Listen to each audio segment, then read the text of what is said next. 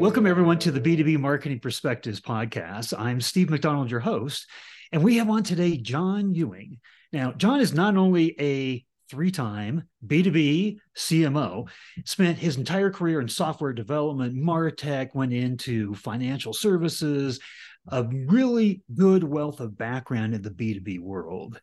But what's most interesting is his perspective on marketing attribution. And in a small, facetious way, we want to say, hey, CMOs, stop relying on marketing attribution. Now, of course, John, you're going to tell us, right? We can't just stop it altogether.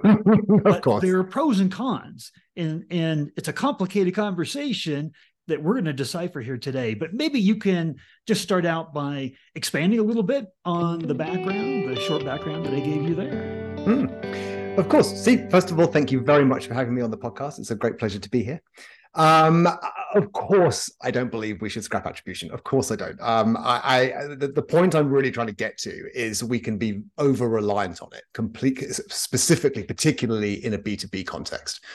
I think one of my experiences has been that B2B sales is a much more complicated process with a lot more layers, a lot more people involved, and therefore trying to pin success or trying to model backwards to understand which of our marketing materials have been the most influential can be very, very difficult because we're only privy to some of the information from the other side of the sale process effectively. So this is a little bit controversial in here, right? Because fast forward to where we are today, and we're very data-driven, right? And in fact, the idea of the data-driven CMO is well-seated. Mm-hmm. And it's all because we have so much data now that we can attribute to all the content, the demand gen strategies, and who's consuming what, and what's driving pipeline. So we get kind of obsessed with it, right? Absolutely. In fact, we kind of wear a badge of honor, and we are data-driven CMOs. Right? I think it'd be very difficult at this point to go out and say, I'm not a data-driven CMO. I don't think you'd get very many jobs. And so certainly, again, of course, data is extremely important to what we do. But I was always taken by something someone once told me was called the McNamara fallacy. And it's the idea that, you start off by being able to measure what you can measure.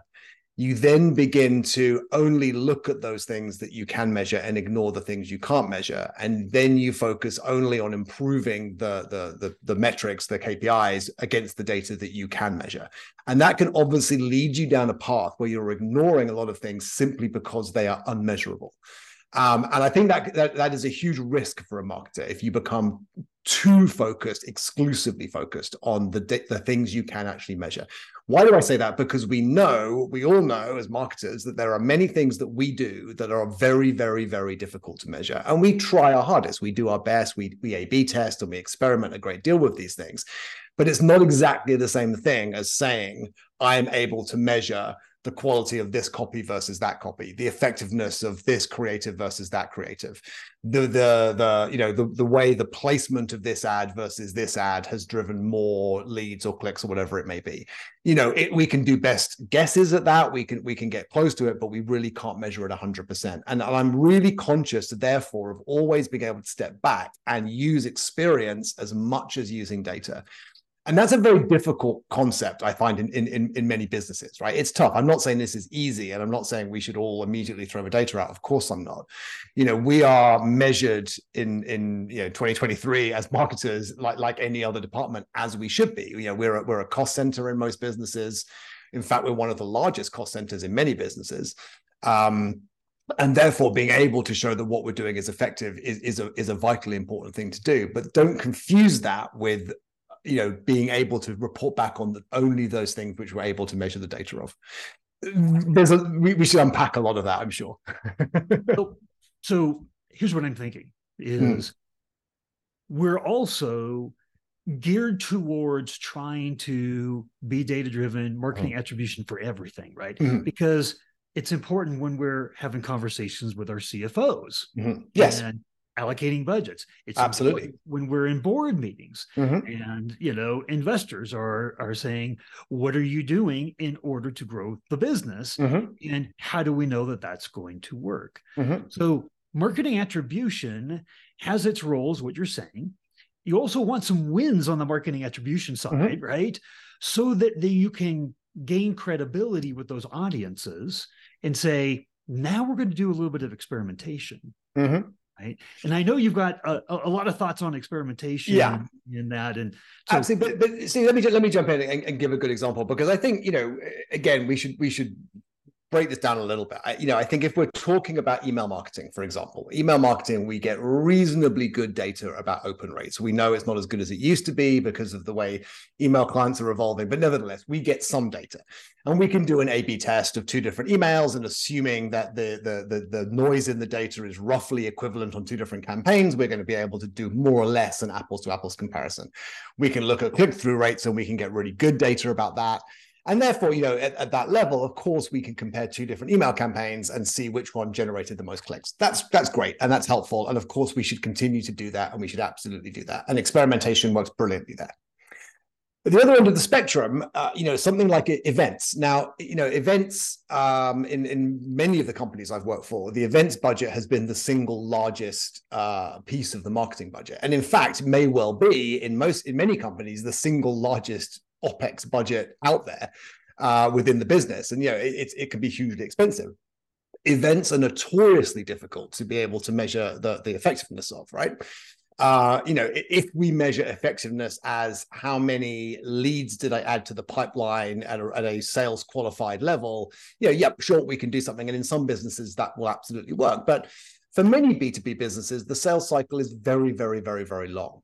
And simply being able to say, I went to this event, I saw this person, I've added them to the pipeline, it's just not going to be able to do that. I once worked for a credit rating agency, one of the big three financial services credit rating agencies, debt agencies.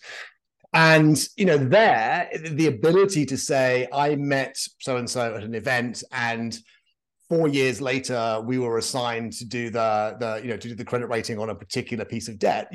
Almost impossible to be able to measure the effectiveness of that. But intuitively and anecdotally, we know that those things are important. We know relationship building is important. We know getting a brand in front of someone is important. We know being on stage with other credible companies is important. These are all helping with the brand definition and the kind of brand scale.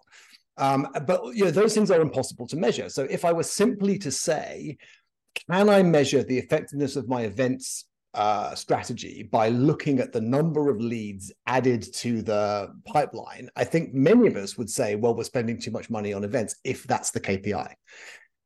But we all know that there is a lot more to this than just that single KPI. Now, again, to your point earlier, if I'm going back to my CFO, that may well be the thing I focus on, right? It may well be that's the thing I'm trying to optimize for.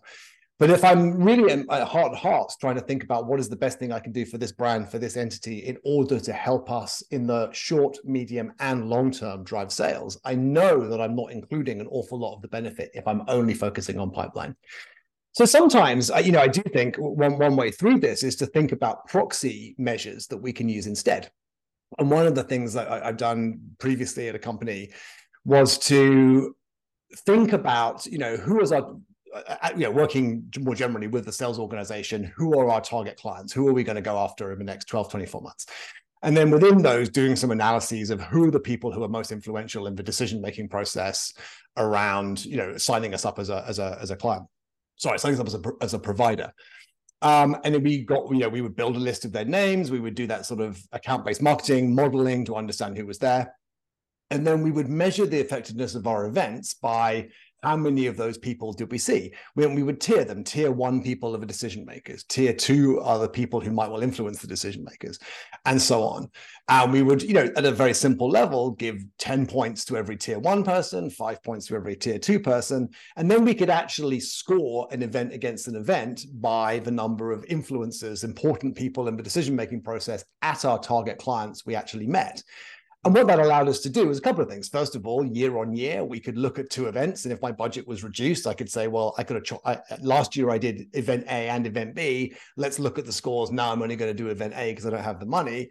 But also part B, it was like, where do we want to send our salespeople? Which are the, given if there's a clash between 2 events, or there's a clash between an event and a client meeting, how can I begin to sort of rank these events by order? It allowed us to do that. And it was clear that it wasn't a direct line to revenue. But nevertheless, I think intuitively, when we worked through this, everyone kind of got the idea that this was a very sensible measure that didn't exactly track revenue, but certainly tracked some of those more immeasurable things we were trying to talk about. We are getting in front of the people we care about. And then you actually did put some data behind it, right? You did some scoring, right? Right. So we had to think about the data we were trying, it was taking a step back and thinking about what are we trying to measure? And how can we build a measure which is a bit broader than simply the sort of hard leads into the pipeline. I'll never ever say leads into the pipeline isn't important. Of course it is, but it's often a short-term measure versus those medium and long-term measures that we need to think about.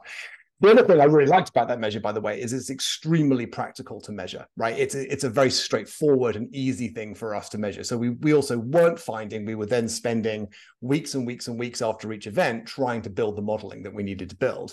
We would normally get a list of attendees or a list of people who came to our booth or whatever it would be, and we could pretty much do this scoring. Once we'd done that tiering process I described earlier, we could do this scoring in a couple of hours, which it meant people weren't sort of back at their desk just plowing through spreadsheets in order to try and produce some measures that none of us really believed anyway. It was a quick, painless way of ranking events, and that felt like a very useful way for people to spend their time to actually give us something useful.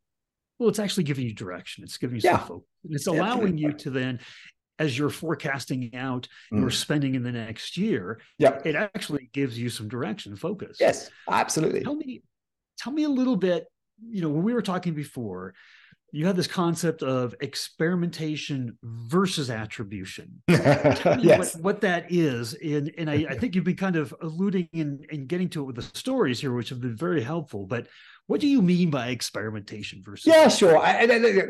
Experimentation, I think, has a long history in marketing, and I don't think I'm saying anything particularly new here, but sort of tapping into that long thread. And for me, this goes all the way back to beginning of the 20th century, the famous quote by John Wanamaker, the New York sort of businessman, about this idea of something like, I know half of my advertising is working, I just don't know which half is working, right? That age-old quote that we've all heard. And really, I think the history of marketing over the last kind of 125 years has really been sort of chipping away at that. And we know that in the sort of, the 80s and 90s, we began to have things like Mosaic that allowed us to do some kind of zip code level targeting. And we had ads running on the East Coast and the West Coast, so you could compare different audience reactions and so on and so on and so on. So there's, all those kind of good things. So that's, for me, is the basis of experimentation.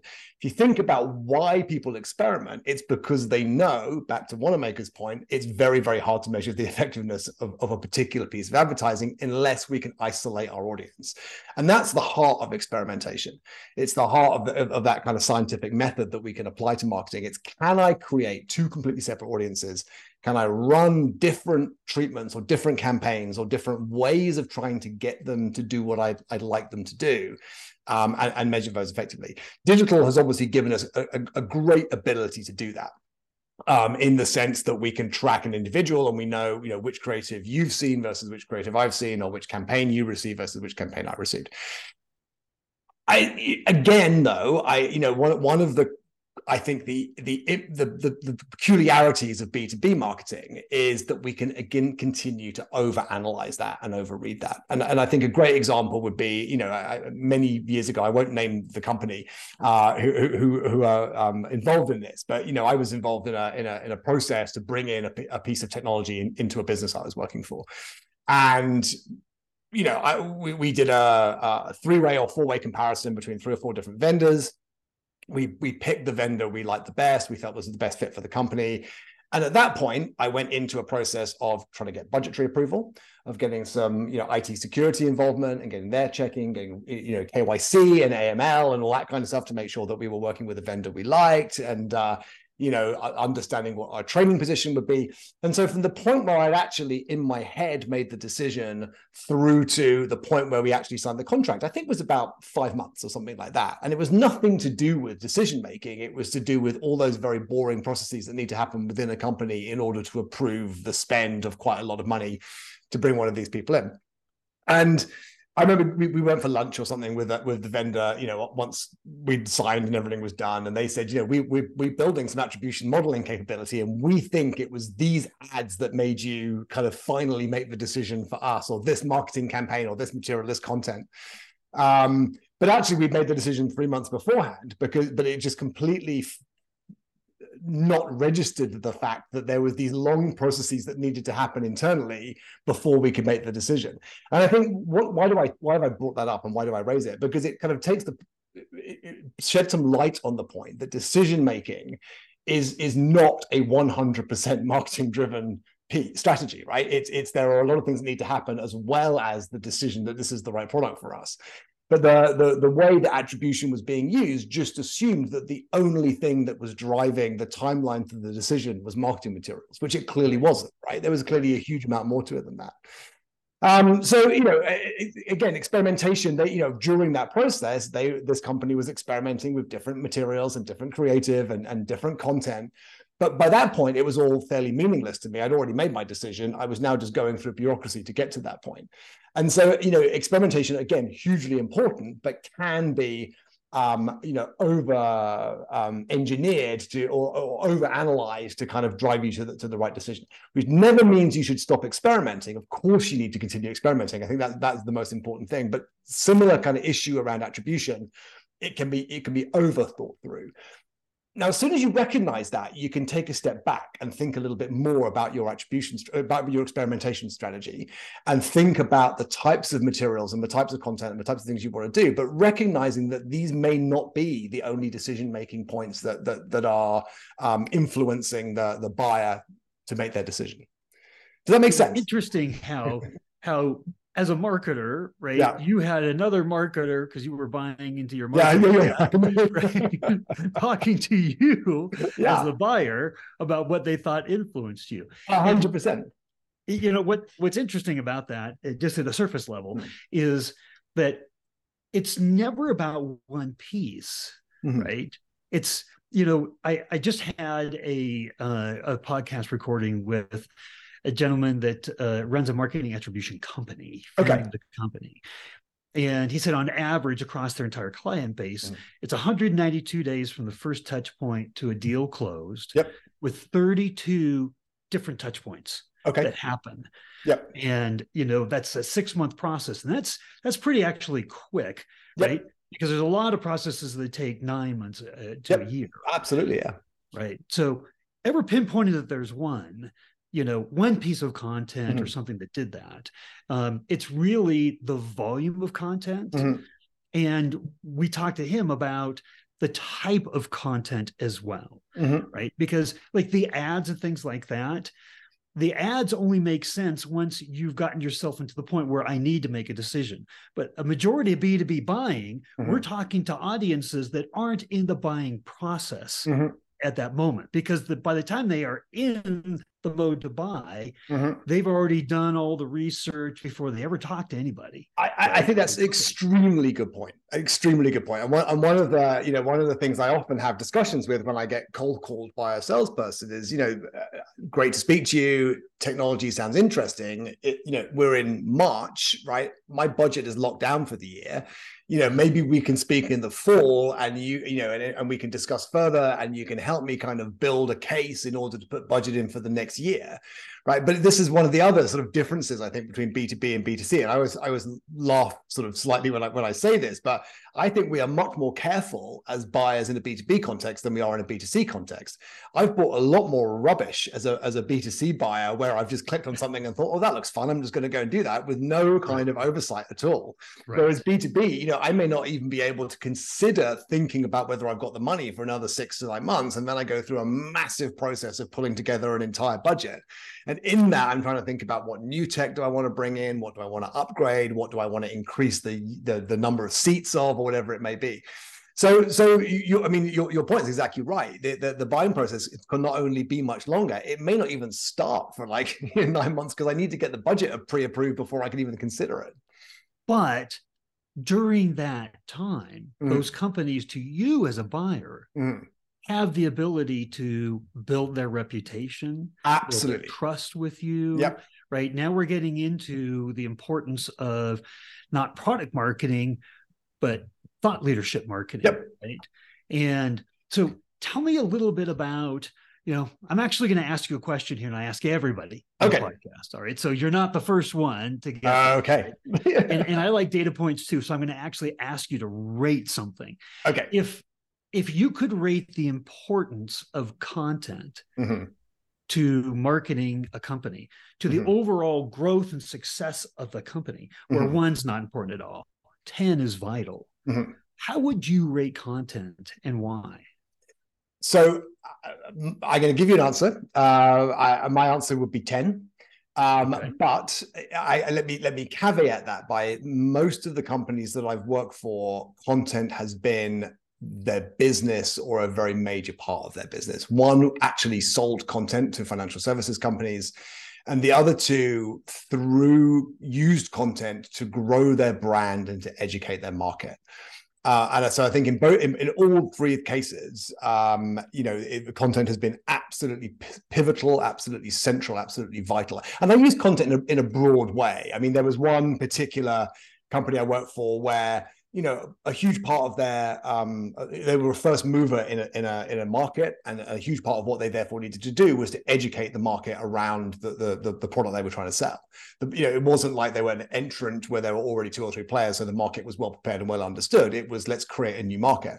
So there, if we include education as content, which it clearly is, that was a massively important piece of it. Now, one of the interesting things about, I think, education as content is, it wasn't necessarily only targeted at customers. It was targeted, or potential customers. It was targeted at every possible player, even if we knew that only 10% of those were going to become customers, because we needed to educate everyone in the market. We know the market is fluid. We know people move around the market. We know people change. And therefore, educating everyone was a hugely vitally important part to that. Another company I worked for, was the underdog in a market dominated by 2 or 3 very large players, and for them, market was brand differentiation. It was we put a huge amount of work into thinking about what was the brand difference between this company and the 2 major gorillas, in the market. And then how do we produce our content, and how do we structure our content and tailor our content to really hammer home that brand differentiation between this business? So in all cases, content, has been absolutely pivotal. That's essential, and I would expand that these days in a major way to include video content and audio content, and not just the written word. I think it's all very much the medium and the message we should disentangle at this point. So I have another follow-on question to that. Yeah. And that is, the more and more that I interview folks like you, CMOs, and I ask them about their job and their priorities and what they focus on, what emerges here is kind of a through line, a thread that runs through all of that. And that the brand, the trust, the expertise that lives at the brand level, but then translates down to our salespeople then seen as trusted advisors, because nobody wants to be sold to. They want to be advised. They want to be taught. Yep. Right. Comes through that content. Yep. So therefore, and there's actual studies that say that before somebody decides they're going to put you on the consideration list, even before they even decide and really know what you do, they have to respect you as a brand. Right. So I'm just asking you, what is your opinion about that? I could not agree more. And I think one way into that is most of the companies I've worked for as CMO, one of the things I have really focused on very quickly, which I think a lot of companies, are waking up to, but historically perhaps hadn't done as well as they should do, was internal communications as a mechanism for teaching the brand story to every single employee in a business. And again, very much focused on B2B. I think it can be different in a B2C environment. But in a B2B environment, I am absolutely clear that anything I do as a marketer can either be completely eclipsed by the performance of a brilliant salesperson in a one-to-one meeting or in a context like that, or can be completely undone by a terrible salesperson in that context, right? and so your words, I think, were absolutely right. That what you're really going for is this notion of trusted advisor. If you can earn that brand attribute, you really have done at least 50% of the work you need to do in order to kind of build the brand, which is going to grow the company. But I always start with, in a new role, one of the things I really focus on is, can we have a brand? What is the brand story, right? Can we clearly articulate what our brand story is, what our brand differentiation is, why we exist versus other competitors in this field, or why we are bringing this new market, to the world's attention. And then number two is trying my best to ensure that every single person in the company can articulate that. And, for many people in the company, if they can articulate a sort of, 5-sentence, 6-sentence brand story, that's all they need to do. Obviously, as long as they know who to refer the person to next if they want more detail. For sales organizations, I think you have to go a lot deeper than that. And so that's really, really pivotal. It is, ultimately everything we do is going to be made or broken by the face-to-face meetings that our sales organizations are having. And that's really where we therefore need to put a huge amount of our marketing effort. I do think it's something which I've seen companies focus on way too little. Just a little anecdote. Many years ago, I worked for a consultancy that worked with supermarkets a lot. It was probably the most B2C type marketing I've ever done. And one of the supermarkets we were working with had rolled out a home delivery service. And they were, you would order online and your food would be delivered to the house. And one of the attributes of this was, for most people, it would be delivered to your doorstep. But, if you were elderly or vulnerable or had some other, reason why, the driver would carry your shopping into the kitchen and put it on your table for you. And the CMO of the supermarket was saying something along the lines of, it both thrills me and terrifies me that we're going to have our staff members walking into the heart of these people's houses, into their kitchens, right? Because if it's a good encounter, we will never get a better brand attribute than the conversation that the driver has with the shopper. Right. If it's bad, they will never shop with us again. And we are relying, all these millions and millions of dollars we're spending on marketing will be made or broken by a guy who drives a van walking into someone's house. Now, I just thought I learned so much from that. I thought it was one of the most important things I ever heard a marketer ever say, because it was a real kind of humble view that this great marketing machine and all the agencies they use and the money they spend on the medium and how to get this stuff out will be completely undone by someone who probably earned not far off minimum wage driving a van. And it shows the power of personal connection versus everything we think we can do as marketers. Now, so, my reaction to that is great. We should be, we should pay these guys an awful lot more money. And number two is we should put a huge amount of effort into making sure that they feel positive about the company they work for. Because if they feel positive, that will be exuded to the customer. Whereas that's the bigger job, absolutely. That's the bigger point, right? If you focus internally on the employees, they have a tremendous impact. A huge impact. Absolutely. I want to have time to ask you the last question, which is, we've covered a lot of territory here. Yeah.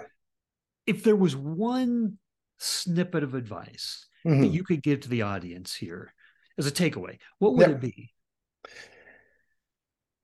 Great question. And, it's I'm probably going to give a very unhelpful answer, but nevertheless, the thing I always advise people to do, marketers who I work with kind of coming up through the ranks is at all times take a step back and don't get lost in the weeds of what you're doing. Think about the overall objective of what you as a business are trying to achieve.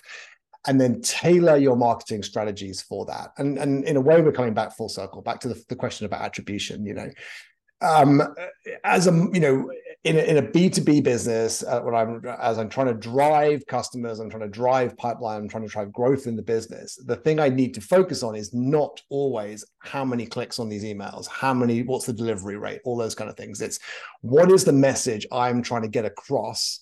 How am I going to get people to understand what my business is? What is the message? What is the medium? What am I trying to drive? And then, what are the myriad ways I can get that across? And there's a real wood for the trees thing I often see with some marketers, is they're so focused on the click rate that they forget the context of what they're trying to achieve. And if they can't raise the click rate, maybe we try a different message. Maybe we try a different medium. Maybe we try and reach these people in a different way. It doesn't really matter as long as we're getting that message across. That's what we really need to focus on.